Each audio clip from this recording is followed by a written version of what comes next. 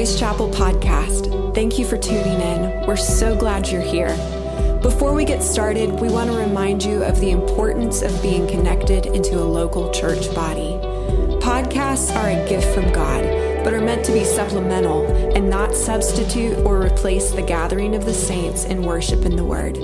With that being said, we pray that this teaching would bless you, equip you, and encourage you in your walk with Christ. Last thing, it ties in with this morning. I know we're a good chunk of the way into the year. And so if this is something new for you, I don't want you to feel like it's too late, you're behind, you can't do it. But as we've been preaching through this year on what it means to be a disciple, we have been doing this with a companion guide. It's the book called A Discipleship Journey. And so if you would like to be digging in during the week on your own, you can still do that. While in a sense it builds on itself, each section, each chapter kind of stands on its own. So you haven't missed out, now it's too late. And so we've got extra copies of this book, A Discipleship Journey. Pastor Dave Buehring wrote this book years ago. He's one of my mentors. It is just rooted with scripture. He would say this, there's no particular like magic or secret to his words. This is just jam-packed with scripture that's organized topically to go, here, key elements to being a disciple of Jesus. How do we learn these things for ourselves? And how do we learn to pass these things on to others? That's a part of what being a disciple is. It's not just me growing, it's me learning how to walk alongside of others. And so I'd encourage you to grab a book. You can follow along with us. If you don't have the book, listen, the sermons will kind of stand on their own. You can learn as we go together on Sundays, but I highly recommend that. I would encourage you to grab one. We have them at the connection table out there as you leave this morning. So with all of that said, we're moving into our next topic.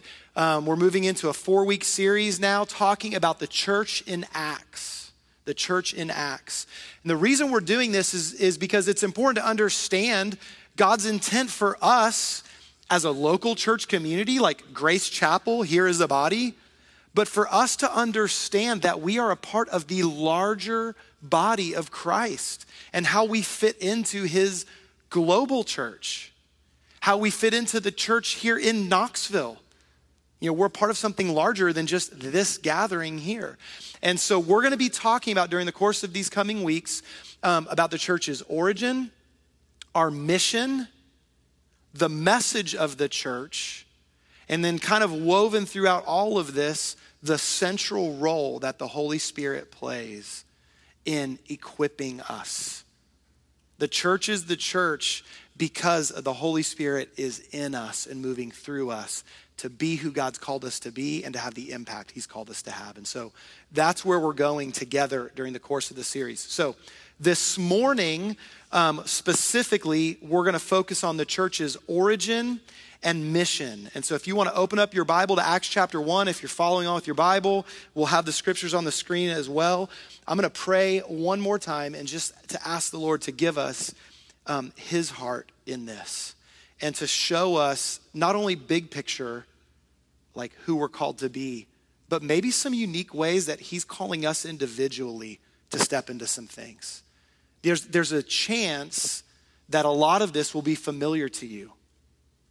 That by no means means that we're wasting our time this morning. We need to always be open to the Lord and say, Lord, what is it that you're calling me to do as a part of your body?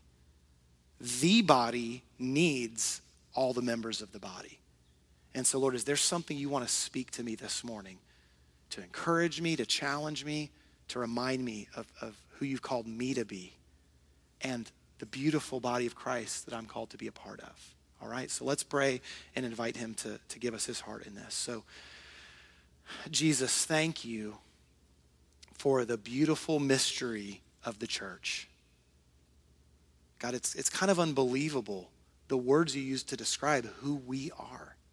You call us your body. Wow, what an honor. We can be called your body.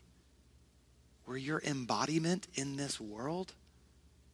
We're called your bride. You love us. Scripture teaches us that you lavishly loved us so much. You served your bride. You loved us sacrificially by giving your life. Thank you for the deep love that you have for us as your bride. God, you call us family. We're your sons. We're your daughters. We belong somewhere. We have, yes, our earthly parents. Maybe they were wonderful. Maybe they were horrible to us. Maybe we were somewhere in between. But Jesus, thank you that we have a good and perfect Father in heaven who parents us well, perfectly. Thank you that we belong to a family. Thank you that we are members of this beautiful thing called the church. Lord, we know that we're broken at times, we're messy at times, we fall short, we hurt one another. But God, thank you that ultimately we are a part of something special. A body, a bride, a family that you love. Help us to love one another well. Help us to find our place within your body. And help us to always look to you, the head of the church, the husband of the bride, the father of this family. We worship you. Heavenly Father, we thank you, Lord Jesus. Holy Spirit, we thank you that you are in the midst of your church, that you empower us, you strengthen us, you equip us. May we recognize not just your activity this morning, but your activity in our lives daily, consistently. Come and be our guide this morning. It's in Jesus' name we pray. Amen. Amen. All right, we're going to begin by looking at the origin of the church. And the reason we're talking about both the origin and the mission is that they really go together. We see the mission of the church for thousands of years now, right in the very early days of what was happening as the church was birthed. And so I just want to take you through Acts chapter 1 and chapter 2. I'll give a little bit of commentary here along the way just to kind of highlight some things. But I really want just the scripture to speak for itself to a degree. Just remind us of the birth of the church and kind of what it's all about. And so I want you to watch for the elements of the church in this. I want you to watch for God, the significance of God's presence and us cultivating a relationship with him. Watch for that as we read through this. Watch for the members of the church body, like we're connected with one another and kind of how the members interact with each other. And then also watch how the church is meant to have an impact in the world around us. Okay, so kind of watch for those things as we read through this. So I'm just going to be pulling snippets from chapters 1 and 2. I would encourage you, this would be a place you could dig a little deeper this week, read through chapters 1 and 2 on your own, and just ask the Lord to really speak to you through this. But here's some stuff in here. So we're going to start with Jesus' words at the beginning of Acts chapter 1. This is taken from verses 4 and 5, and then also verse 8. Verse 4. Jesus is spending time with the disciples, and it says, while staying with them, Jesus ordered them not to depart from Jerusalem, but to wait for the promise of the Father, which he said, you heard from me. So he'd been talking to them about this promise. He says, now's your time to wait for this. Wait for this promise that you heard from me. For John baptized with water, but you will be baptized with the Holy Spirit not many days from now. And then verse 8 tells us, he says, you will receive power when the Holy Spirit has come upon you. And you will be my witnesses in Jerusalem and all Judea and Samaria and to the end of the earth. So one of the first things we see just in the origin here is Jesus is letting them know, like, listen, you are the body of Christ, but you're going to be filled with the Spirit of Christ. This isn't just about you, it's about my presence in you. Don't go anywhere. Don't do anything until you receive the Holy Spirit. This is his promise to us, and it's a true source of power. Listen, friends, let's not lose sight of this. God has promised to be with us and in us. Man, as I've interacted with the church over the course of much of my life, but for sure my whole adult life, I've been a member of a church, I've served in a church, I've been on staff at a church, and I have often been aware of my shortcomings in interacting with the body of Christ, and I've also been aware of other people's shortcomings as being a part of the body of Christ. We need the presence of God to fulfill who he's called us to be individually and collectively. And he promises to give his Spirit. He promises to do it. Our Heavenly Father loves us, and he doesn't promise in vain. And it's the true source of power for the church to be filled with life, for the church to be filled with effectiveness. The source is not us working really hard. We participate, but the source of power, of impact, is the presence of God in our lives. And so we are meant to embody Christ in the world, is kind of the final thing here, in order to show him to the world. We're going to receive his presence into our lives, and then we will have an impact on others around us. So Jesus then ascends up to heaven, and so now they're taking him at his word and returning to Jerusalem from this mountaintop experience with him to do what he said, to wait for the promise, to wait for the power and presence of the Spirit. And so in Acts chapter 1 now, verses 13 through 15, it says, when they had entered, talking about Jerusalem, they then went up to the upper room where they were staying. Peter and John and James and Andrew, Philip and Thomas, Bartholomew and Matthew, James the son of Alphaeus, Simon the Zealot, Judas, this is a different Judas than the one who betrayed Jesus, Judas the son of James.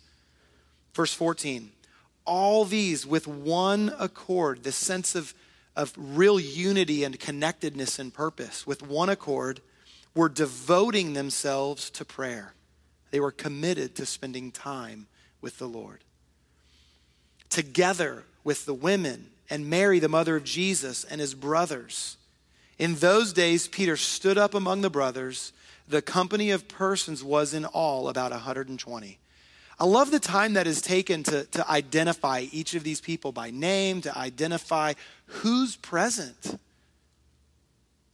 Every name matters. Like, I know Peter, right? I know that name pretty well. He's kind of the big, loud spokesman, and sometimes he's stumbling over himself, and other times he's just leading the charge in some awesome ways. And, you know, maybe we know James and John's names too, and Jesus' mother. But listen, every name is significant. Every name matters. And, you know, it's of note that after 3.5 years of ministry for Jesus, after his death on the cross, his resurrection from the grave, and now his ascension into heaven, after all those lives he touched, after all the impact he had, what's left in the upper room? The 120 people. Jesus looked at that and said, that's awesome, and it's enough. That's a pretty bad church planting method. Like, to have multiple services where you've had thousands of people, and then a couple years later, you're left with 120. Like, if we look at that just from like our American church building mindset, it's like, wow, Jesus kind of failed at planting a church. Like, what happened there? You had thousands of people. No, listen, he understood the impact of people who were really devoted to him, the truth that he offered, and their relationships with one another. To people who'd be willing to say, you asked us to wait, we're going to wait. You asked us to love one another, we're going to love and serve one another. You asked us to be devoted to being in the presence of God, we're going to be devoted to being in the presence of God. And so it was enough. I can't help but notice like 120 people. Like, that's kind of about where we are these days. Between our adults, you know, our adults were probably a little under 120, but then when we throw in the kids, we're like pushing 150. Like, we're kind of in this range, you know? And this 120 people end up touching this huge city. And by the way, there were people passing through that city that were a part of other areas in the world that carried the gospel. It's never about numbers or size. It's about people devoted to Jesus, filled with the presence of God, who love and care about one another and recognize there's a world around us that needs him. This is the church coming to life. Wow. Acts chapter 2, the moment of arrival has come. And so in Acts chapter 2, we see them gathered together and the Holy Spirit comes, and then we see this huge, almost like a rally outside of the upper room where crowds are gathering. What's going on with those people? And Peter preaches a message. And so let's just get a glimpse of this. So first of all, Acts 2, verses 1 through 4. When the day of Pentecost arrived, they were all together in one place. So these 120 had stayed consistent for days now, for days.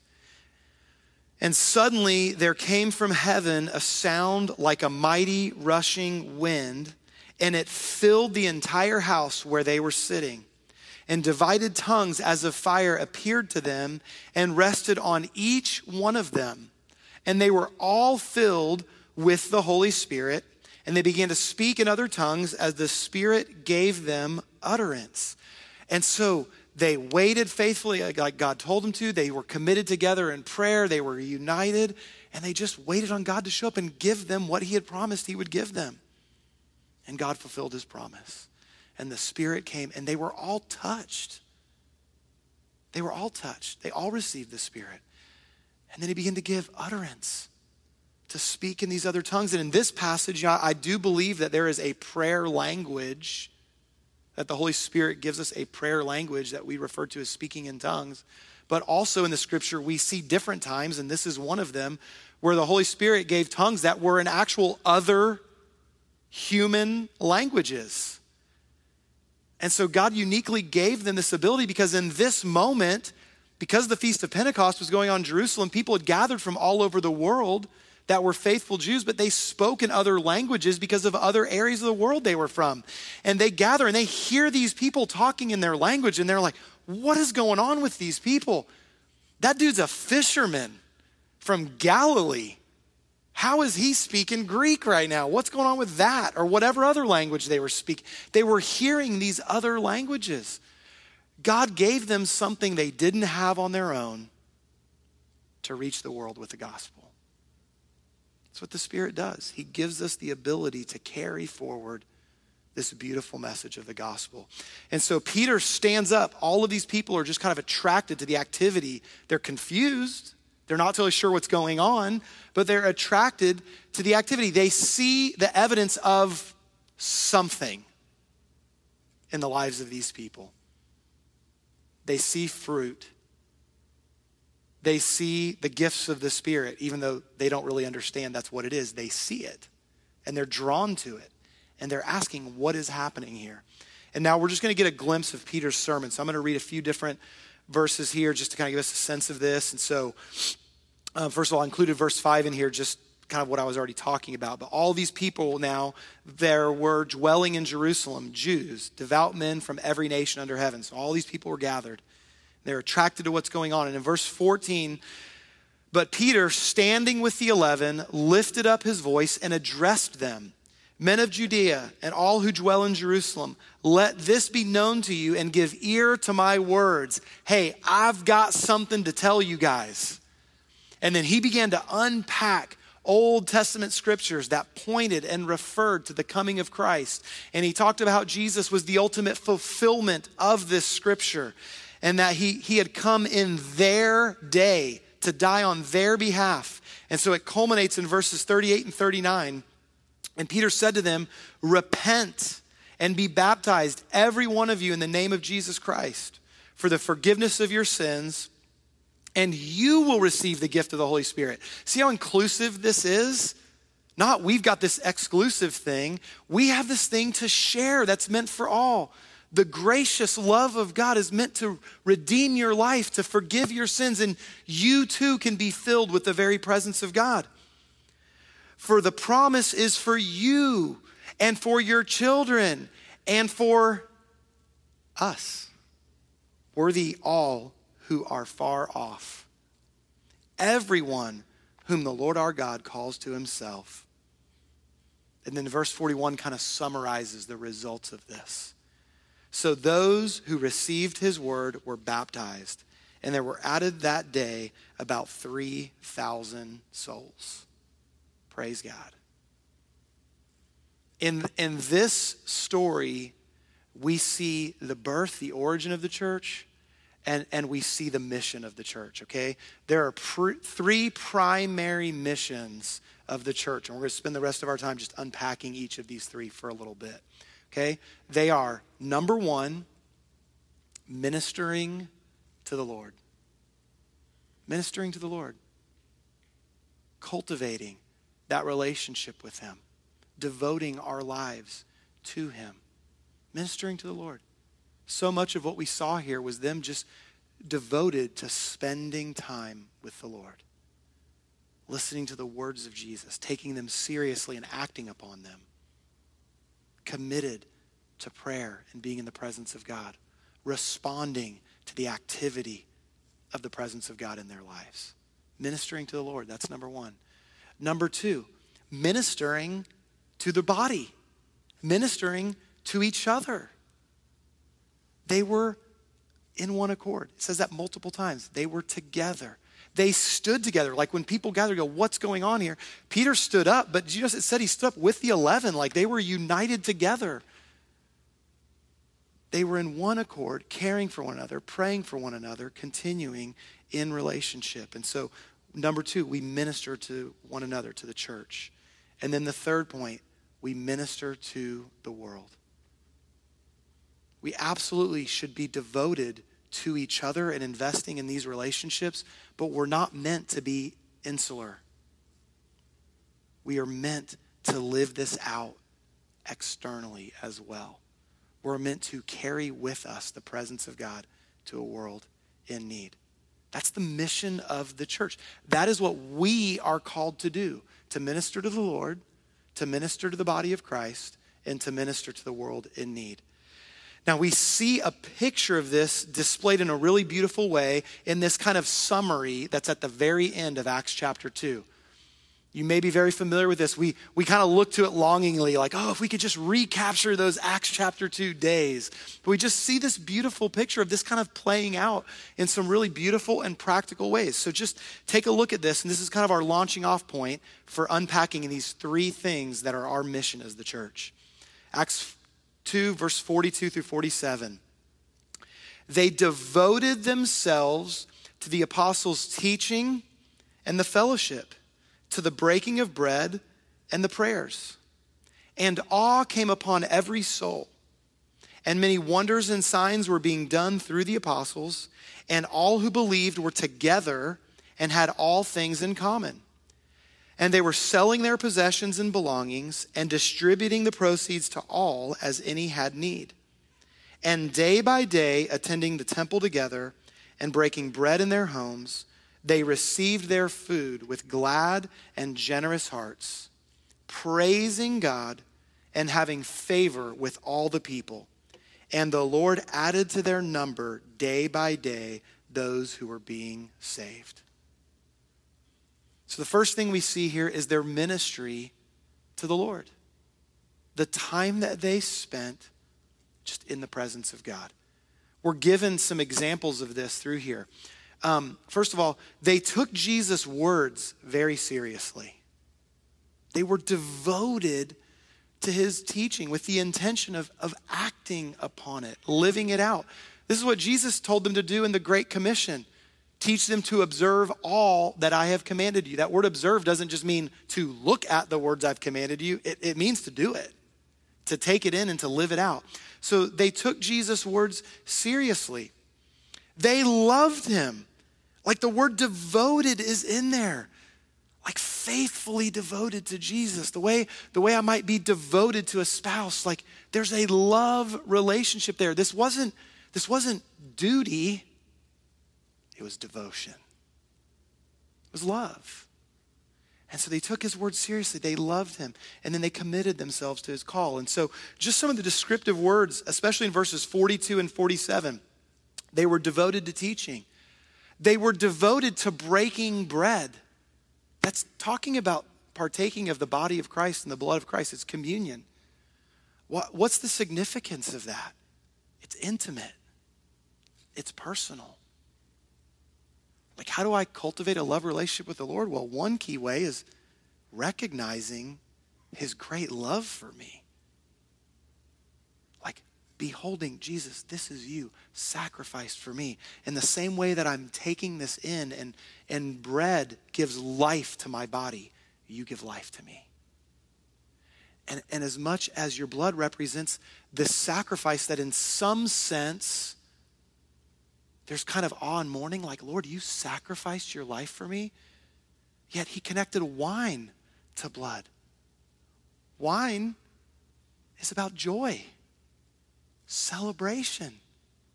I get to celebrate the forgiveness that I have in Christ. It's meant to cultivate that sense of loving intimacy. I break bread. Prayer, that's intimate communication. Prayer is meant to be a two-way dialogue. I share my heart with the Lord, I bring things to him, and I listen for him and his voice. It's the language of intimacy. It's conversational, prayer. And then praise. It says they praised God, verse 47.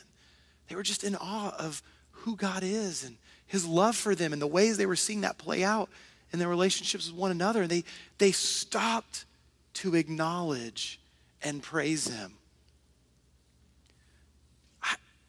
I feel like sometimes I lose sight of the gift I have in getting to minister to the Lord.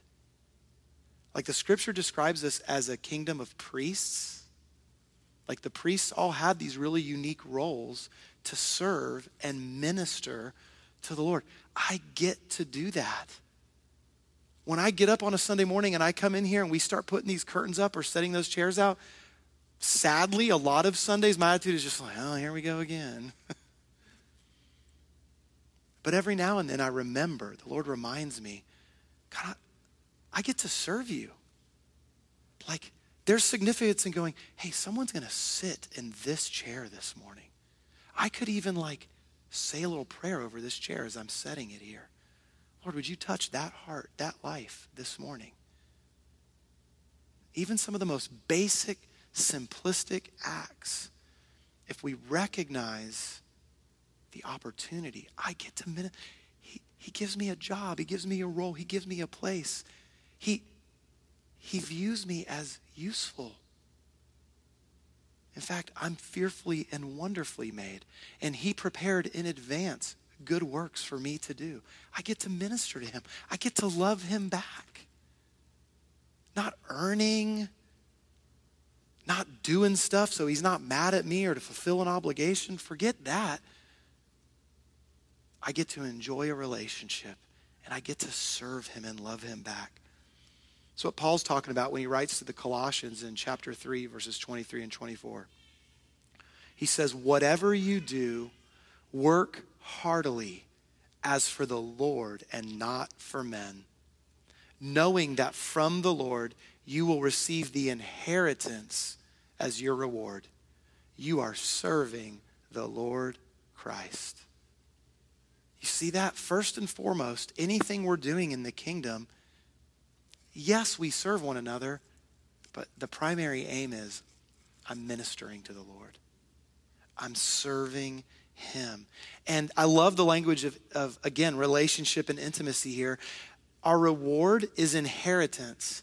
Inheritance is the language of family. Our reward isn't just described as like a gift, it's an inheritance. I'm his child. And he has a beautiful inheritance for me. If you want to do some further digging on that, I would encourage you, and I've included this in my notes if you print them later. But at the end of my notes, I included almost all of 1 Peter chapter 1. It's a beautiful picture of the inheritance that we have in Christ. And throughout that chapter, he's describing how we cultivate this love relationship with him and what that inheritance is going to look like in our lives. And one of the things he goes on to describe is the holiness that grows in us as we're cultivating this relationship. Giving him a life that is wholly devoted to him. more and more living out a holy life. It's a beautiful way to enjoy the Lord, watch what he's doing in my heart, watch how he's changing and molding me. It's a gift back to him, giving myself to him. One of the places in Scripture that I love, that I feel like captures this so well, is the psalmist writes in Psalm 84, verses 9 and 10, "Behold our shield, O God." He's our shield. Behold him. "Look on the face of your anointed. For a day in your courts is better than 1,000 elsewhere. I would rather be a doorkeeper in the house of my God than dwell in the tents of wickedness." Do you hear the psalmist? He's finding joy in the simplicity of being a doorkeeper in the house of God. But do you see the starting point? It was beholding God. It was seeing his very face. I see him. I recognize who he is, what he's like. I'm cultivating this loving relationship. And then my response is, man, I get to be a part of his court. I get to be a part of his household. I get to serve even in some small way. What a gift to do that. Friends, I would encourage you in this area of ministering to the Lord. I feel like we look past this so much when we think about our role in church, and we just kind of get to like, what's the stuff I'm supposed to be doing? You know, is the place I'm at asking me to do some stuff? I guess maybe I should jump in and do some of that. You know, we look to like the serving each other part. No.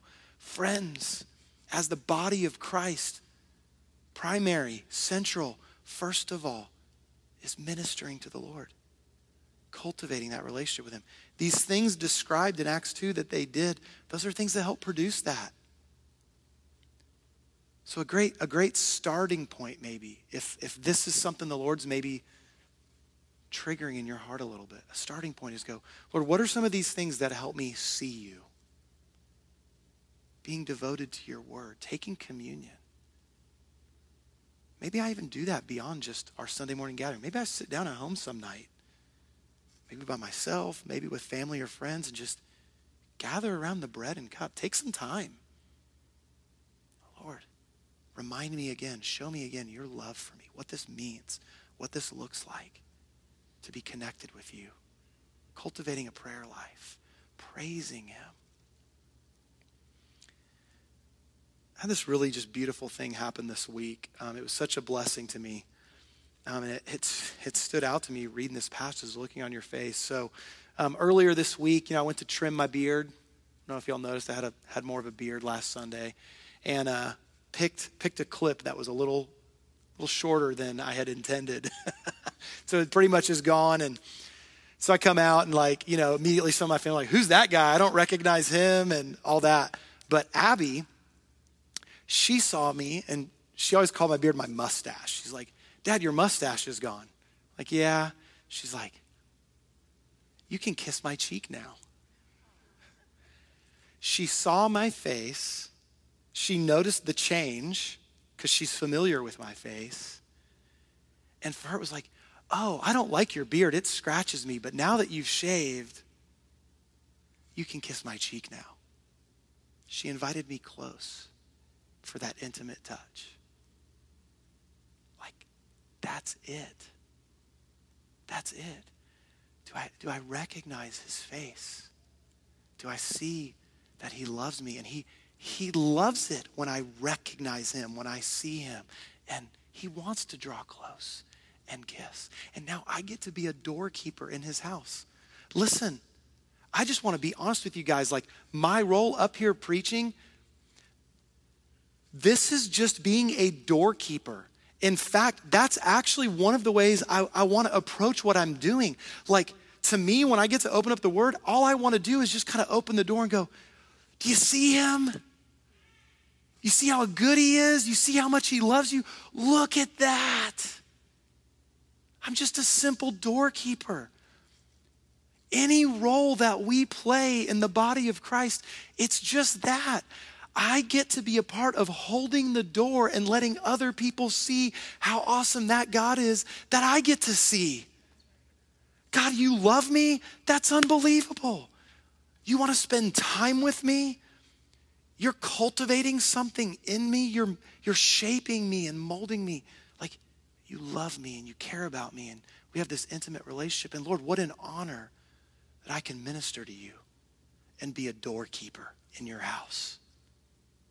Even just a simple act of caring for someone, loving someone, can be a glimpse into the goodness of our God. That's ministering to the Lord. Number 2, we're called to minister to the church, to one another. We get to serve each other and we get to operate in our gifts. As we minister to the Lord and we cultivate that relationship and the Holy Spirit's presence becomes more and more familiar in our lives, then he wants to move through us to help us love and serve one another. And he'll even uniquely gift us to touch each other's lives. And we get a glimpse of that here as well. In verses 42 and in verse 46, it talks about fellowship. And it talks about how consistently they met, both in the temple and in each other's homes. They gathered for kind of those larger gatherings in the temple. You know, that's us here on a Sunday morning.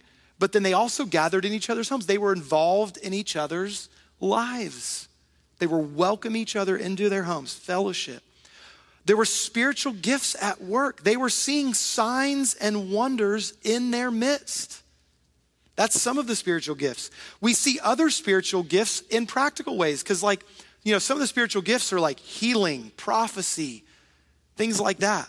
Other spiritual gifts are like hospitality, serving, teaching. We see all of this on display. They were meeting each other's needs. Together they were caring for each other.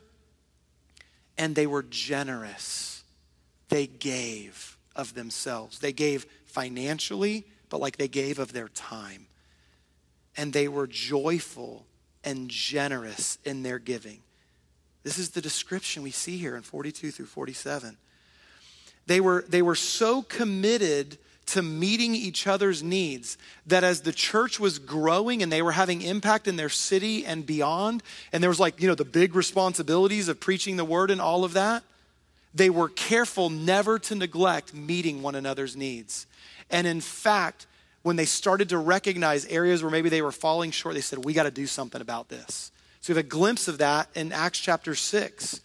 Where they raised up some new folks to lead in the church specifically to help meet the needs of, like, widows, orphans, the needy in their midst. And so in Acts 6:3, we see this. The disciples said, therefore let brothers pick out from among you 7 men of good repute, full of the Spirit and of wisdom, who we will appoint to this duty. Do you see how even in the simple act of meeting practical needs, that the Spirit's presence was needed? Select people to step into this who've been filled with the Spirit and who are growing. They've got wisdom. They've got discernment. They're of good character, good reputation. They're respected. There is a place for all of us to step in, to serve one another, to minister to each other. There's no gift too small. There's no part of the body that should be, like, cast aside or considered unimportant. Every part of the body is essential. And there's this beautiful thing that happens when we adopt this mentality of giving of ourselves to serve one another. There is a mentality that God wants to, like, breathe life into in our hearts. And there's an empowerment that comes to walk it out. We see this throughout the New Testament, but one picture of it is here when Paul is writing to the Corinthians about their generosity in giving to the needs of the church. And specifically in this context, they were giving back towards the poor brothers and sisters in Jerusalem. But he was encouraging this general mentality of giving and serving. And so we've got a glimpse of this in 2 Corinthians 9, verses 6 through 8, and verses 10 and 11. Paul says, the point is this: whoever sows sparingly will also reap sparingly. But whoever sows bountifully will also reap bountifully. Don't withhold because you don't think you have enough. If you withhold, guess what? You aren't going to have enough. But if you give bountifully, he's going to give you more than you need. He's going to give bountifully. Each one must give as he has decided in his heart, not reluctantly and not under compulsion. Both. So like, don't just kind of begrudgingly like, well, I guess I'm supposed to serve, but also don't just do it because like the pastor preached a sermon about it. Not because I'm being told to or forced to, not because I'm guilted into it. It's more than that. God has done something beautiful in my life, and I get to serve and participate. And he'll give me the resources I need when I do that. For God loves a cheerful giver. It's amazing. Over and over and over again, God connects generosity with joy. And that's not just something he says in Scripture.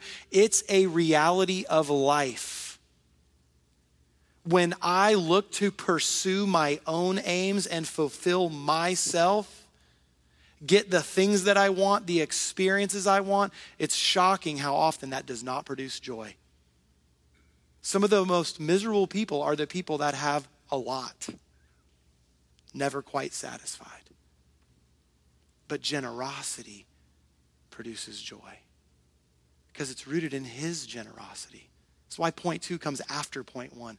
I'm ministering to the Lord. I've received from him his generosity in my life, and now I get to participate in loving and serving the body. Verse 8, and God is able to make all grace abound to you, so that having all sufficiency in all things at all times, you may abound in every good work. When I purpose in my heart to have this mentality of fulfilling my part of the body, not more than I'm supposed to do, but also not less than I'm supposed to do. When I purpose to, I'm a part of this body, part of his body, and he's called me to love and serve and minister. And I'm choosing to do that in response to him. He pours out grace to equip us with the time we need, with the resources we need, spiritually, physically, emotionally, financially. He pours in. He gives grace. Again, see how the Holy Spirit is connected in all of this? He's there relationally as I'm cultivating time in the Word of God and prayer, devotion to the Lord. And then his presence shows up to pour grace into my life, to enable me to walk this out, to enable me to love others well. Verse 10, he who supplies seed to the sower and bread for food, this is talking about the Lord, he supplies seed to the sower and bread for food, will supply and multiply your seed for sowing and increase the harvest of your righteousness. See, it's not just like, well, I'm going to give and then he's going to help me financially. I do believe God blesses our finances when we have a mentality of giving. This is a deeper principle. Like church, when we hear giving, I should partially hear financial, but I should hear much more than that. When I hear giving, it is an approach to life. I give of my time. I give of my talent, how he's uniquely gifted and called me. I do give of my financial resource. It is a mentality that I receive from the Lord. He is a generous giver, and I purpose to be a generous giver. And when I do that, there's a harvest. It's a harvest of righteousness. It's a harvest of joy. It's a gift from him. You will be enriched in every way to be generous in every way, which through us will produce thanksgiving to God.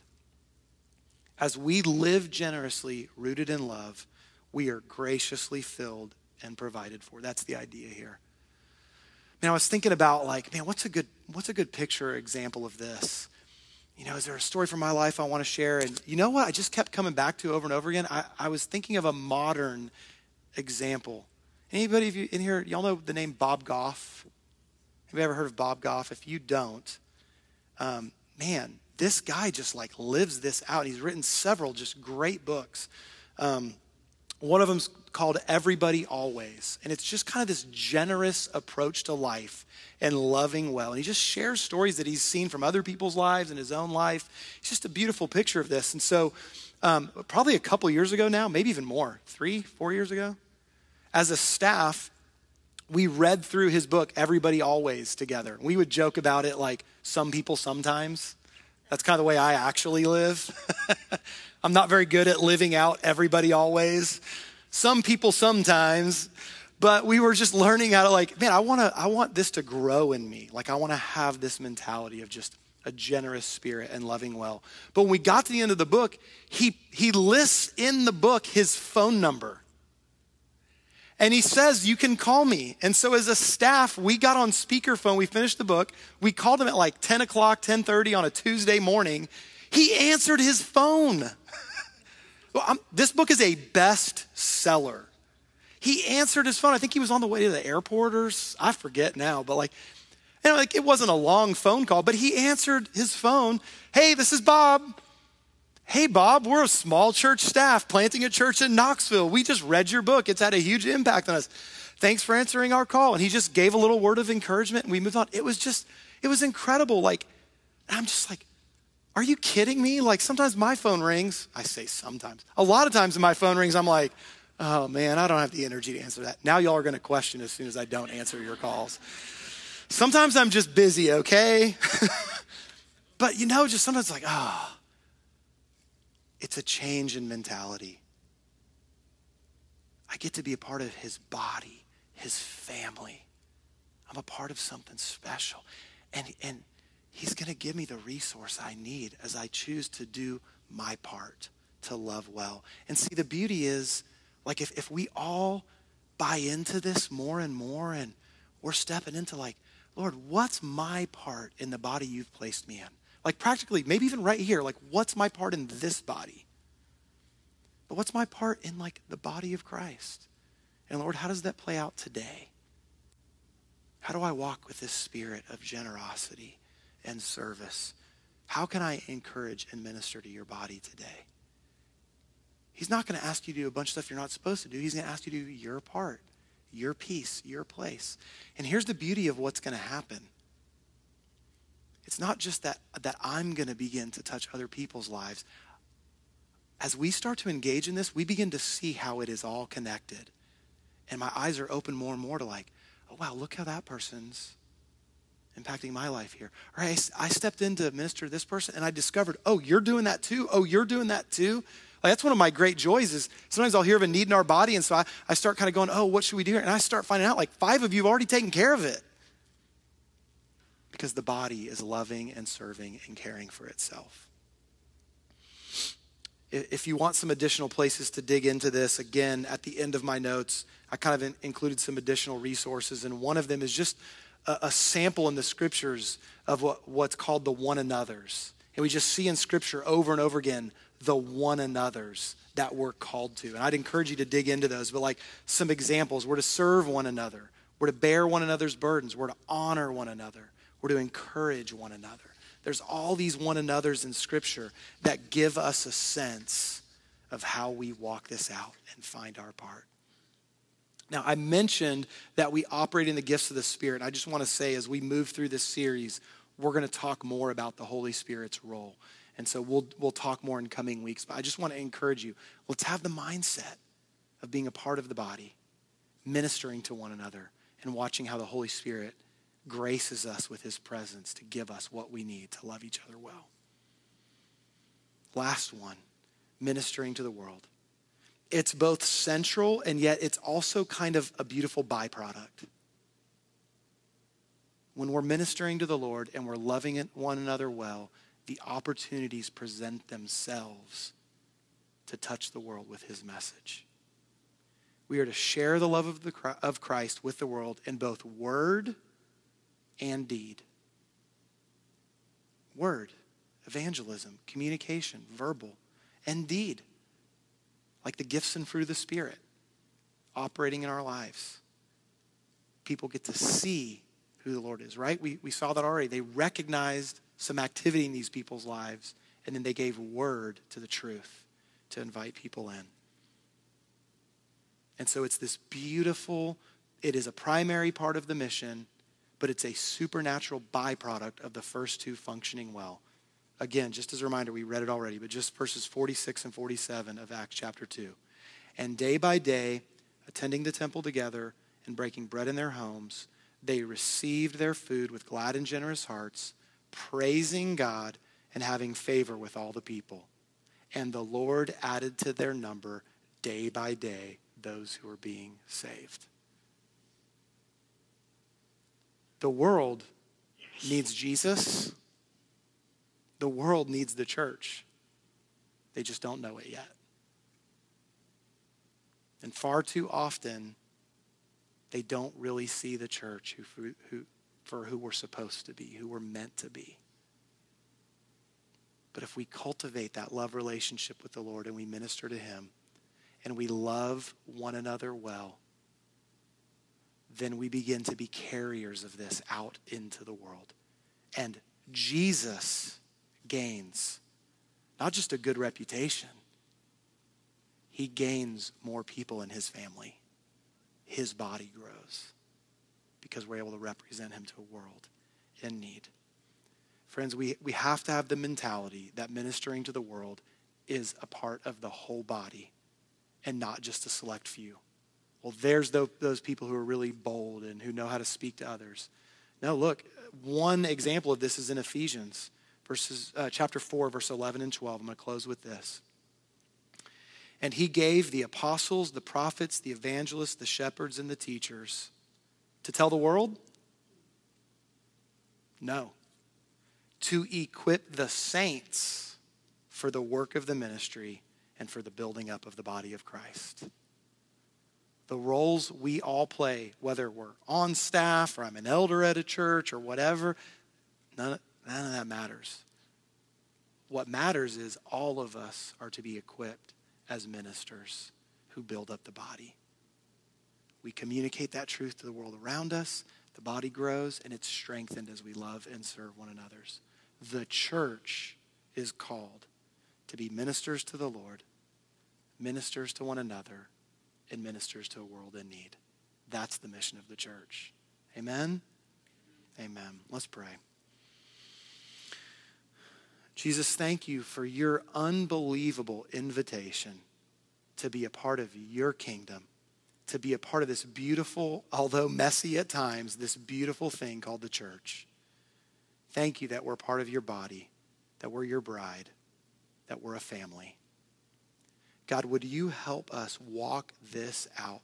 Or if there's something in particular you wanted to put your finger on this morning, or maybe it's just growing in the area of ministering to you, cultivating that love relationship, serving you for no other reason than just, man, we get to be in your house and we get to be a part of serving and honoring you, praising you.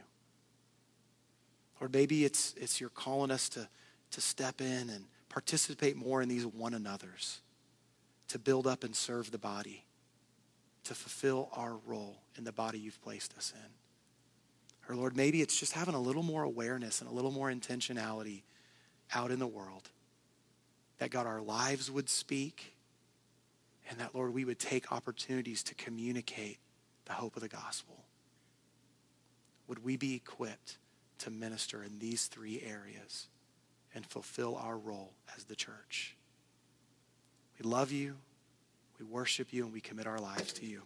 It's in Jesus' name we pray. Amen.